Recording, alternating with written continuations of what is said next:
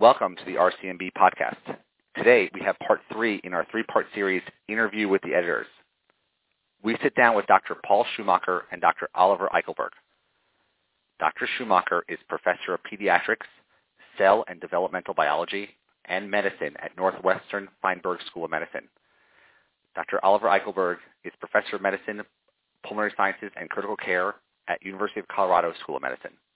So, Dr. Schumacher, tell me a little bit about yourself and how you became an editor.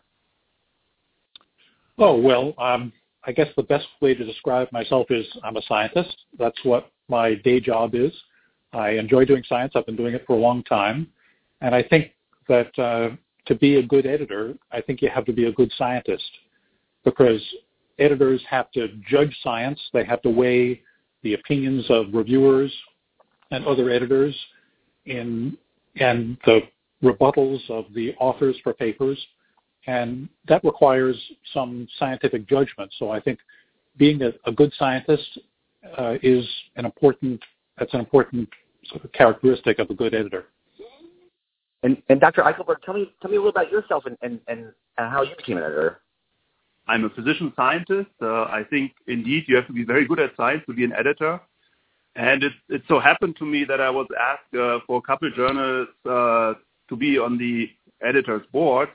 My most important editorial assignment right now is that I'm an associate editor for the American Journal of Respiratory and Critical Care Medicine, the so-called Blue Journal for the ATS, and I'm serving as an associate editor since 2010. I also act as handling editor for lung biology disease section of Public Library of Science, PLOS ONE. Scientific reports, the Nature open access paper. I'm on the editorial board of the Red Journal as well as the European Respiratory Journal. And to me, editing and evaluating and communicating science is fun.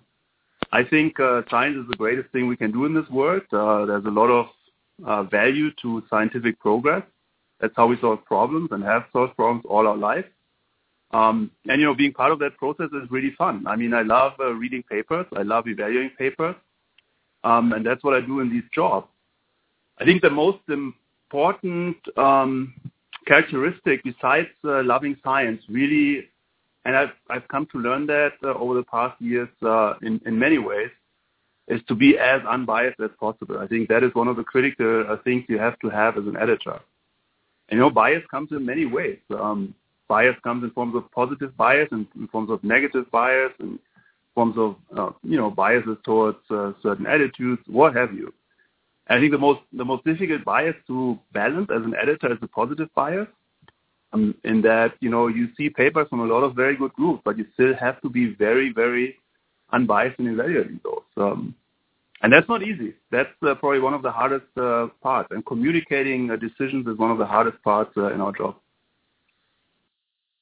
So, you see a lot of papers, Dr. Eichelberg. Tell me what you think makes a really good manuscript. So, really good manuscript, you can. I think you can tell a really good manuscript in 2 aspects, basically. One is, a very immediate feeling, and then the second one, which is the more important one, is the one after you have gone through a manuscript, way beyond the first sight. I think the first impression of any manuscript, of a good manuscript, is excitement. If I see a manuscript, excuse me, that comes through the editorial process and you open the manuscript for the first time. So when you work as an editor, you first see the title and the authors, and then you look at the file, you open the file, it takes a bit, and then you first look at the abstract, the figures, and then you read the manuscript. And I think when you look at the title, the authors, and the abstract, if you're not excited after having read that, it's not a good sign. I think really you have to be excited by a manuscript, and that's, I think, the prerequisite of a good manuscript. There's much more to a good manuscript than just being excited and just being cutting edge, and those levels really reveal themselves after you read through the manuscript and looked at the figures. To me, there's always like 2 levels of evaluating manuscripts. One is an absolute level. Independent of what journal you're editing for, it's got to be cutting-edge science, and it's got to be good science according to good laboratory practice. Figures have to be sound, the language has to be good, and that's across every journal. That's one standard. The second standard is, when it comes to novelty, mechanistic insight, and how much data is provided in the manuscript, that's very journal-specific. In ATS, we probably have a bit of a different view at the Blue Journal, the Red Journal, and the Annals when it comes to that second level of evaluation. The first level is across every journal, be it Nature or PLOS ONE, has to be good laboratory practice, it has to be good science, it has to be well written. There's no discussion about that. So, Dr. Schumacher, what about you? How do you decide if a manuscript is good or worth sort of passing along to reviewers? Right. Well, at the Red Journal, we look at a manuscript and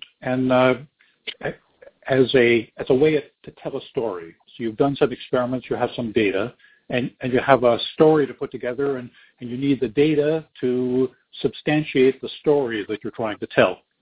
And a great paper, begins, I think, with a solid scientific premise. The work that's gone before has shown a number of things that are well accepted, and that the scientific premise of the work, the reason that you did the study, is valid.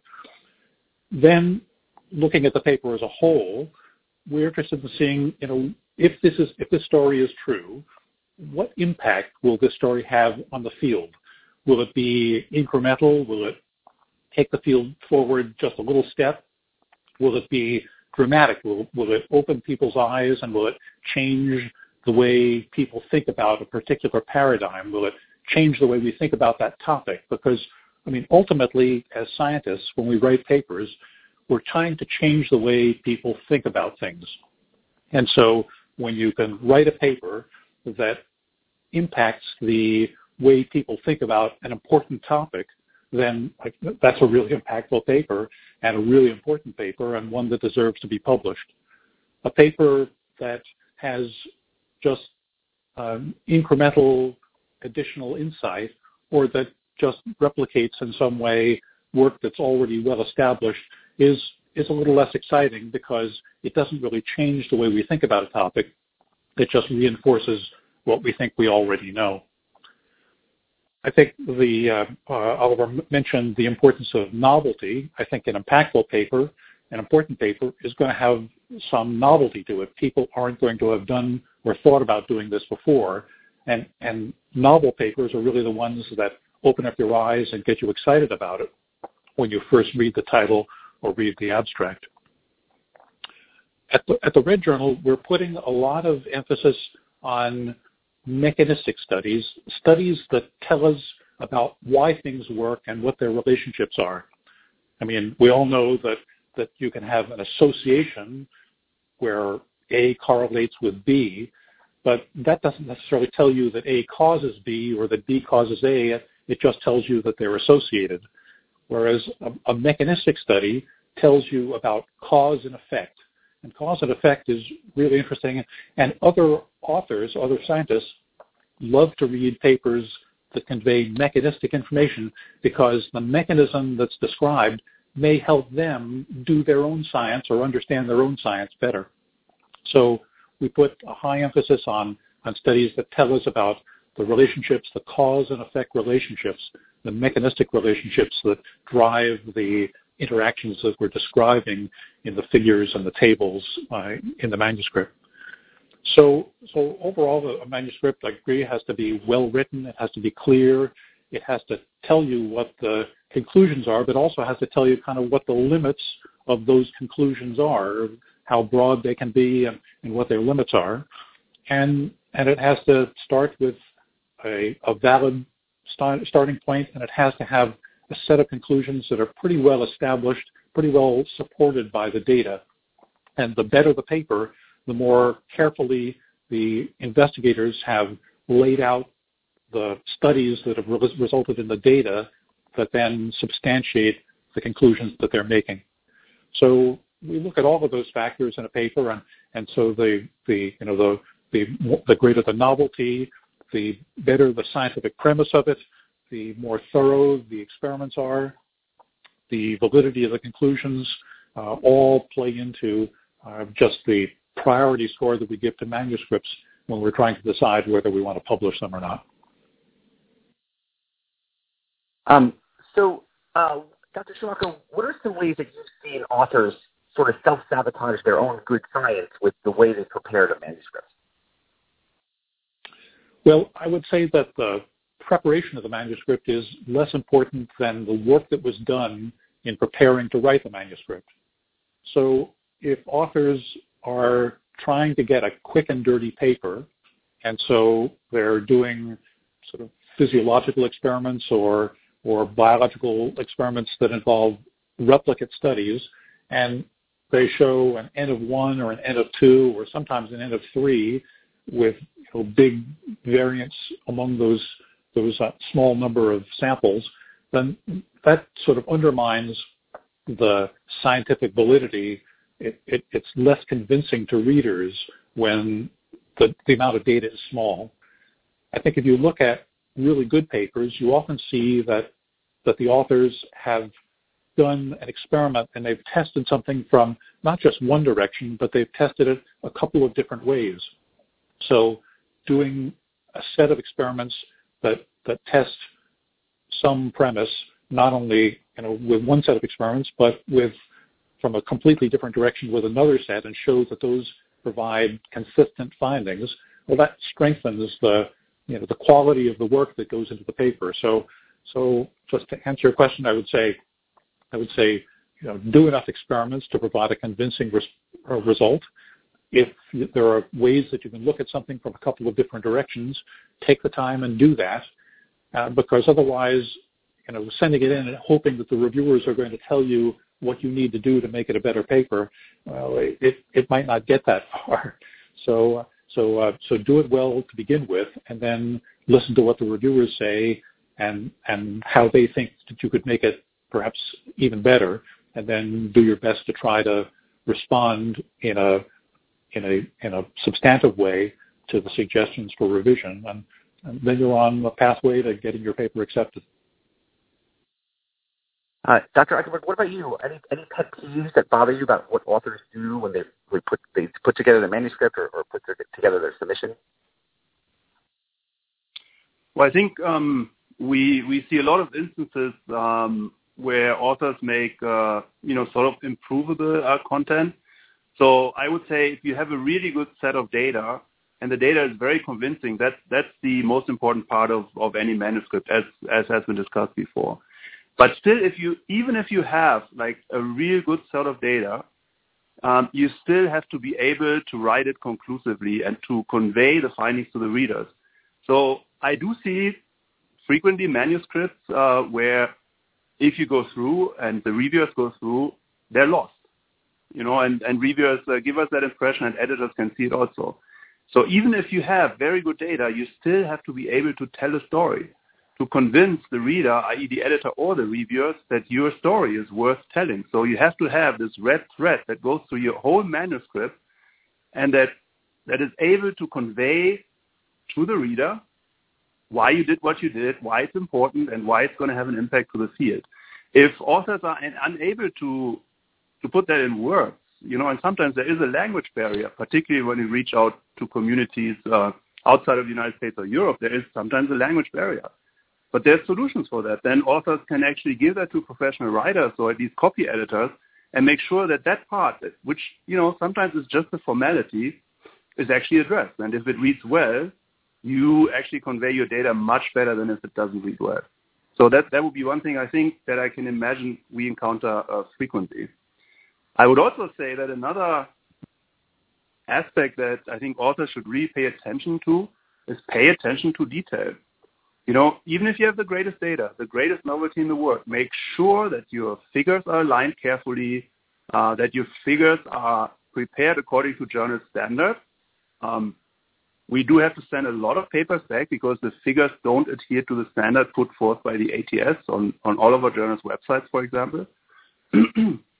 And those are all preventable mistakes, in my view, because they really just require careful reading of the submission guidelines and actually sometimes prevent a paper from ultimately getting published, unnecessarily so sometimes. So I think attention to detail, make sure you tell the story in a very comprehensive fashion, make sure it's, you digest the language so that it's easy for any reader to really get the main points across. I think is very important, but it's sometimes neglected in the submissions we see. I would say those are the two most preventable things that happen during manuscript submission, and if addressed properly before submission, they would actually provide a much more swift and expedite review process, in my view. So Dr. Eichelberg, are there any myths that you hear about the review process or the editorial process that you think are worth dispelling? Oh man, we can write a book about that. I think every editor that's handling manuscripts has a long list in his forever folder of emails that occur during the editing process. Let me structure my answer a bit. So I think one of the biggest myths on side of the authors is that for journals where you are able to suggest reviewers, for most journals we're dealing with, you can suggest reviewers that you would say are experts in reviewing this manuscript, so those are the preferred reviewers. And then you also have the option in most journals to exclude reviewers. You can say, well, this reviewer has an apparent conflict of interest, and I would ask that this reviewer is not an expert reviewing my manuscript. So a very big myth is that, the preferred reviewers are not always kind reviewers, and the opposed reviewers are not always unkind reviewers, much to the contrary. Sometimes the preferred are the really unkind ones, and the opposed are the really kind ones. So there's nothing predictable about that. I think it's also, in the communication with the journal, one thing is, know the editors and know the staff. Sometimes you get the weirdest email that is addressed to an editorial assistant as if that is the, person that makes the ultimate decision on the manuscript. So those are easy things, to address. I mean, they're available on the website, and you can really be on top of who's handling or not your manuscript. I think really the reviewer thing is a huge myth. I think preferred reviewers are not always the kind ones. I think, it certainly has influenced my way of suggesting reviewer, and that, mostly I don't even suggest anymore in order not to, bias anybody. Dr. Schumacher, anything that you would like to demystify to the listeners about the review process? Well, I agree with Oliver's point that sometimes the recommended reviewers by the authors turn out to be the ones who are the most severe critics of the work. So be careful when you recommend reviewers, because you don't actually know what happens behind the scenes. Just to go back to the earlier question of sort of things to watch out for when you're putting your paper together, I agree that careful attention to the details of the figures is really important.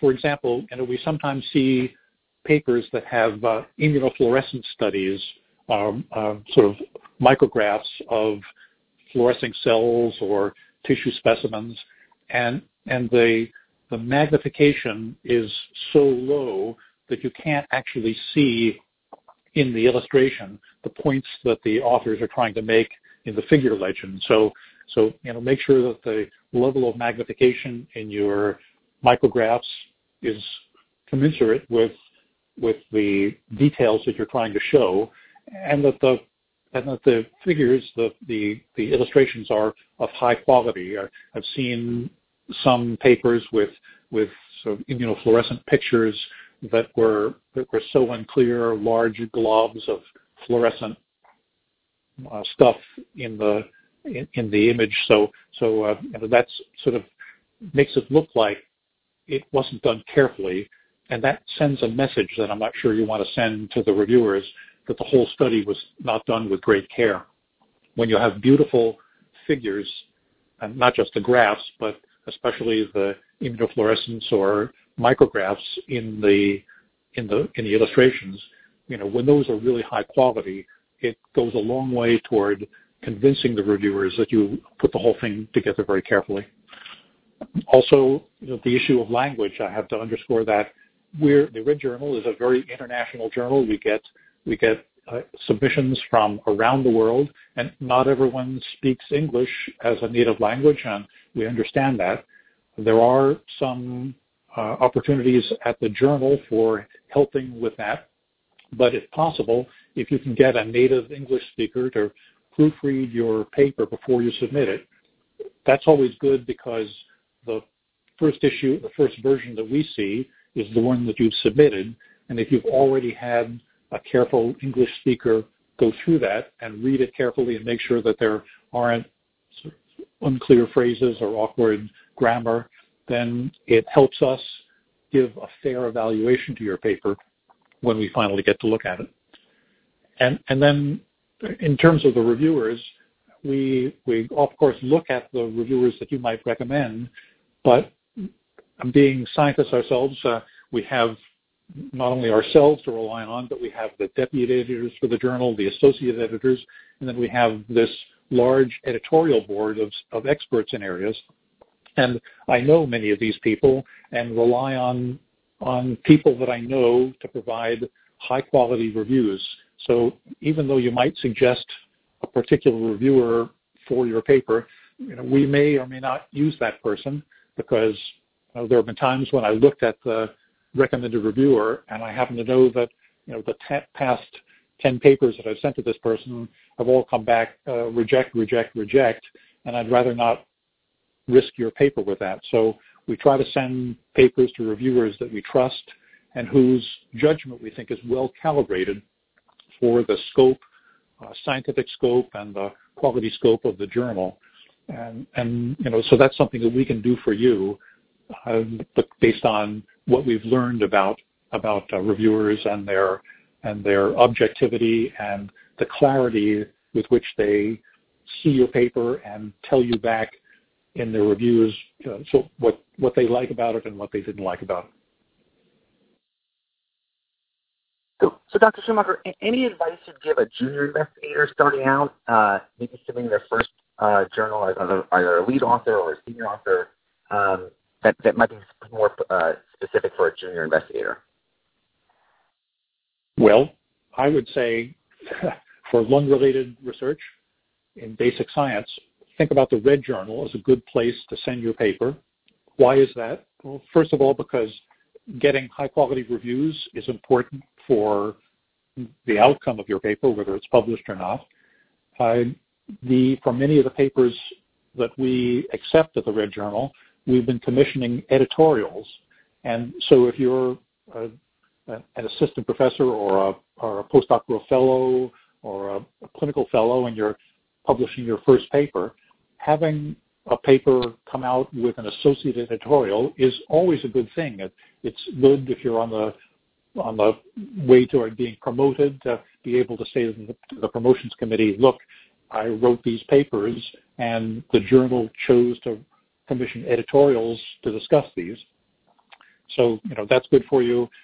And the scope of the Red Journal is quite broad and includes all of the science areas that would be of interest to members of the American Thoracic Society. So think about the Red Journal as a good place to submit your papers. And furthermore, I would say that the things we've discussed in this conversation earlier, that is, paying attention to detail, making sure that your paper is clearly written, and very importantly, giving it to a colleague, sometimes even a layperson, a spouse, a significant other, or a friend who doesn't do science, to read, to see if there are confusing points or questions that come out of the paper.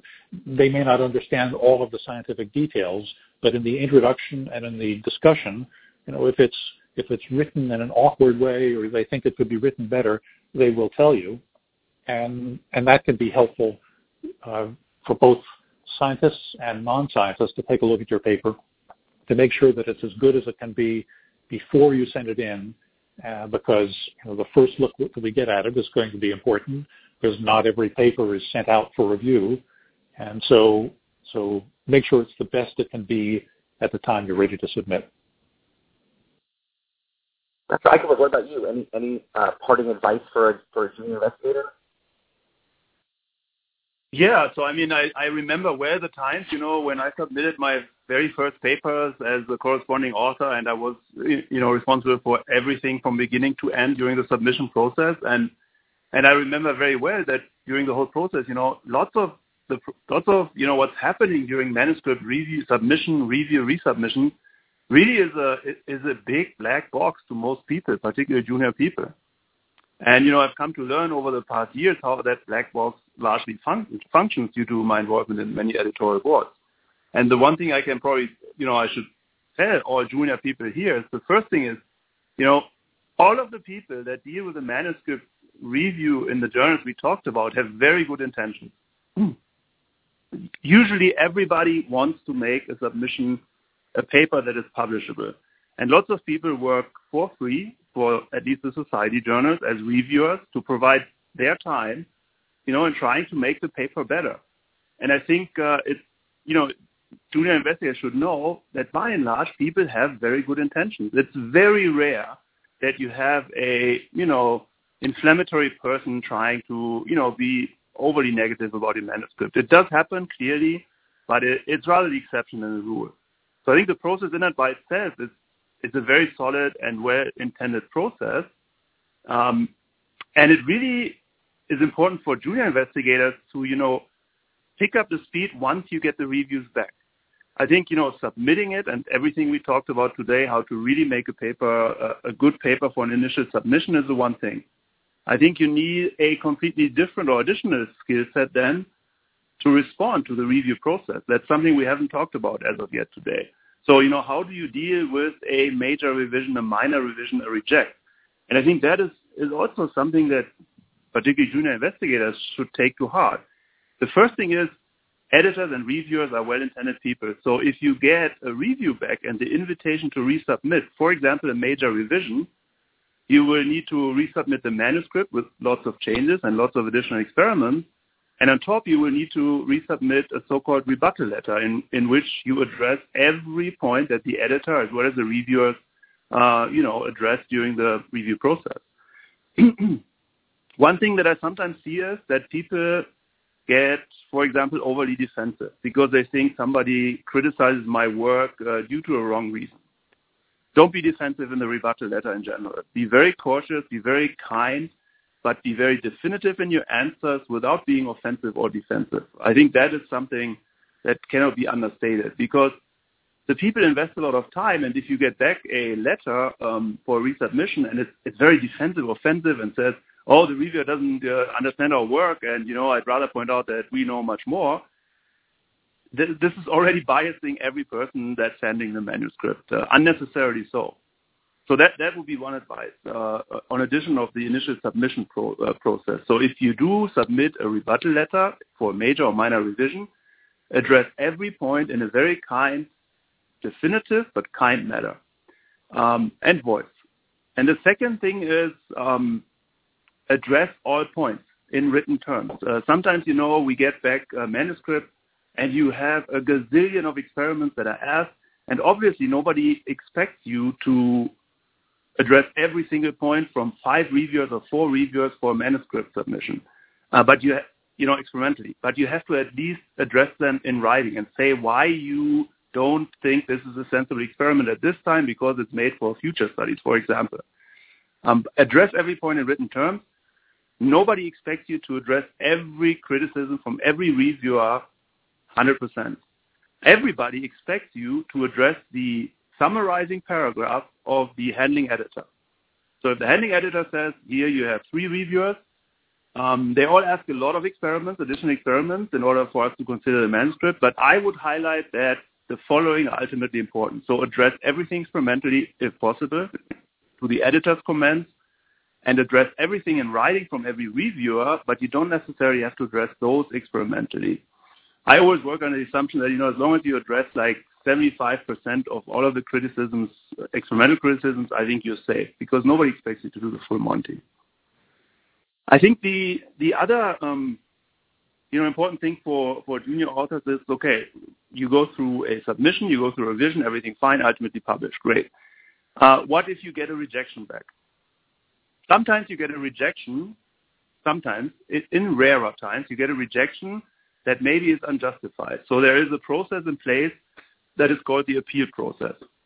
And I don't have the official numbers right now, but I think around 10%, somewhere between 10 and 15% of decisions are appealed for our society journals. That is a very legit process. I would encourage every author to appeal to the editorial board or editorial office of the journal you're submitting to, but you have to have very solid grounds to appeal a decision. I think sometimes we see appeals just based on the fact that, whoa, I disagree with the reviewers because they were overly negative, and I don't think that's really justified, and since they were overly negative, they've been biased, and so I want you to reconsider the manuscript. That won't fly.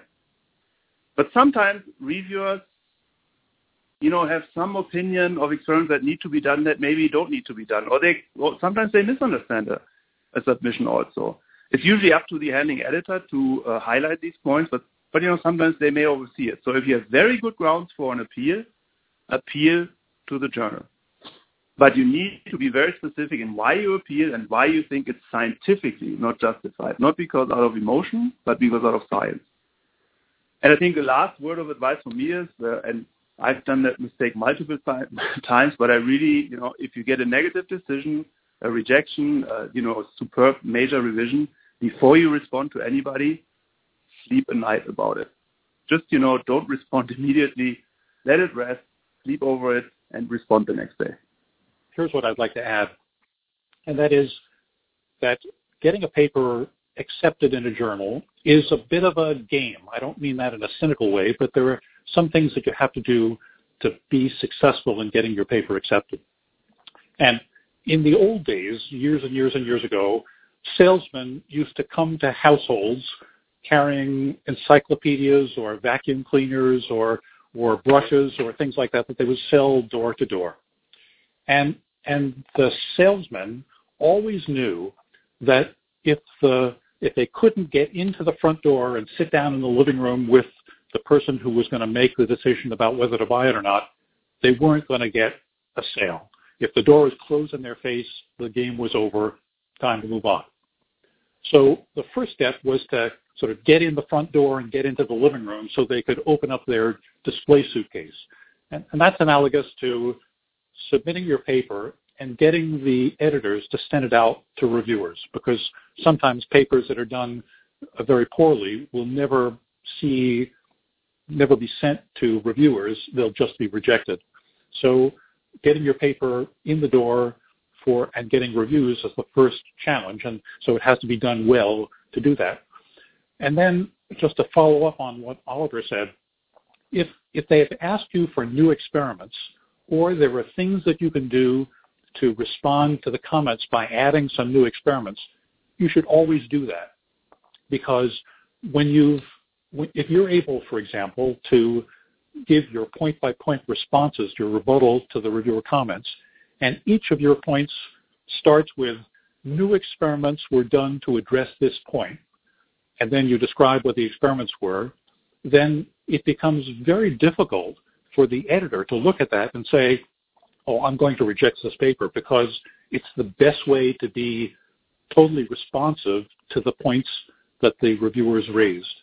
So when I'm writing papers myself and I can address points with new experiments, I always start the rebuttal by saying, excellent point, new experiments were conducted to address this point, and here's what the data showed. And it almost doesn't matter that much which way the data goes, but the fact that you've done the experiments to show responsiveness to the reviewer comments, I think is very, very important. Because when a paper has been reviewed, it's been revised once or twice, then an editor has to think carefully about, why they could possibly reject this paper. If the case is so strong to accept it, that the likelihood that it would be rejected is very, very small. So I get it to a state that's as good as it can be when you send it in, and then do a really careful job of rebutting the reviewer's comments, and your paper is very likely to be accepted. This has all been amazing advice, very practical, and I'm sure lots of people listening are going to really appreciate all the information and the advice that you've given. So thank you for sitting down and joining us today. Thank you. This has been fun. Thanks a lot, both.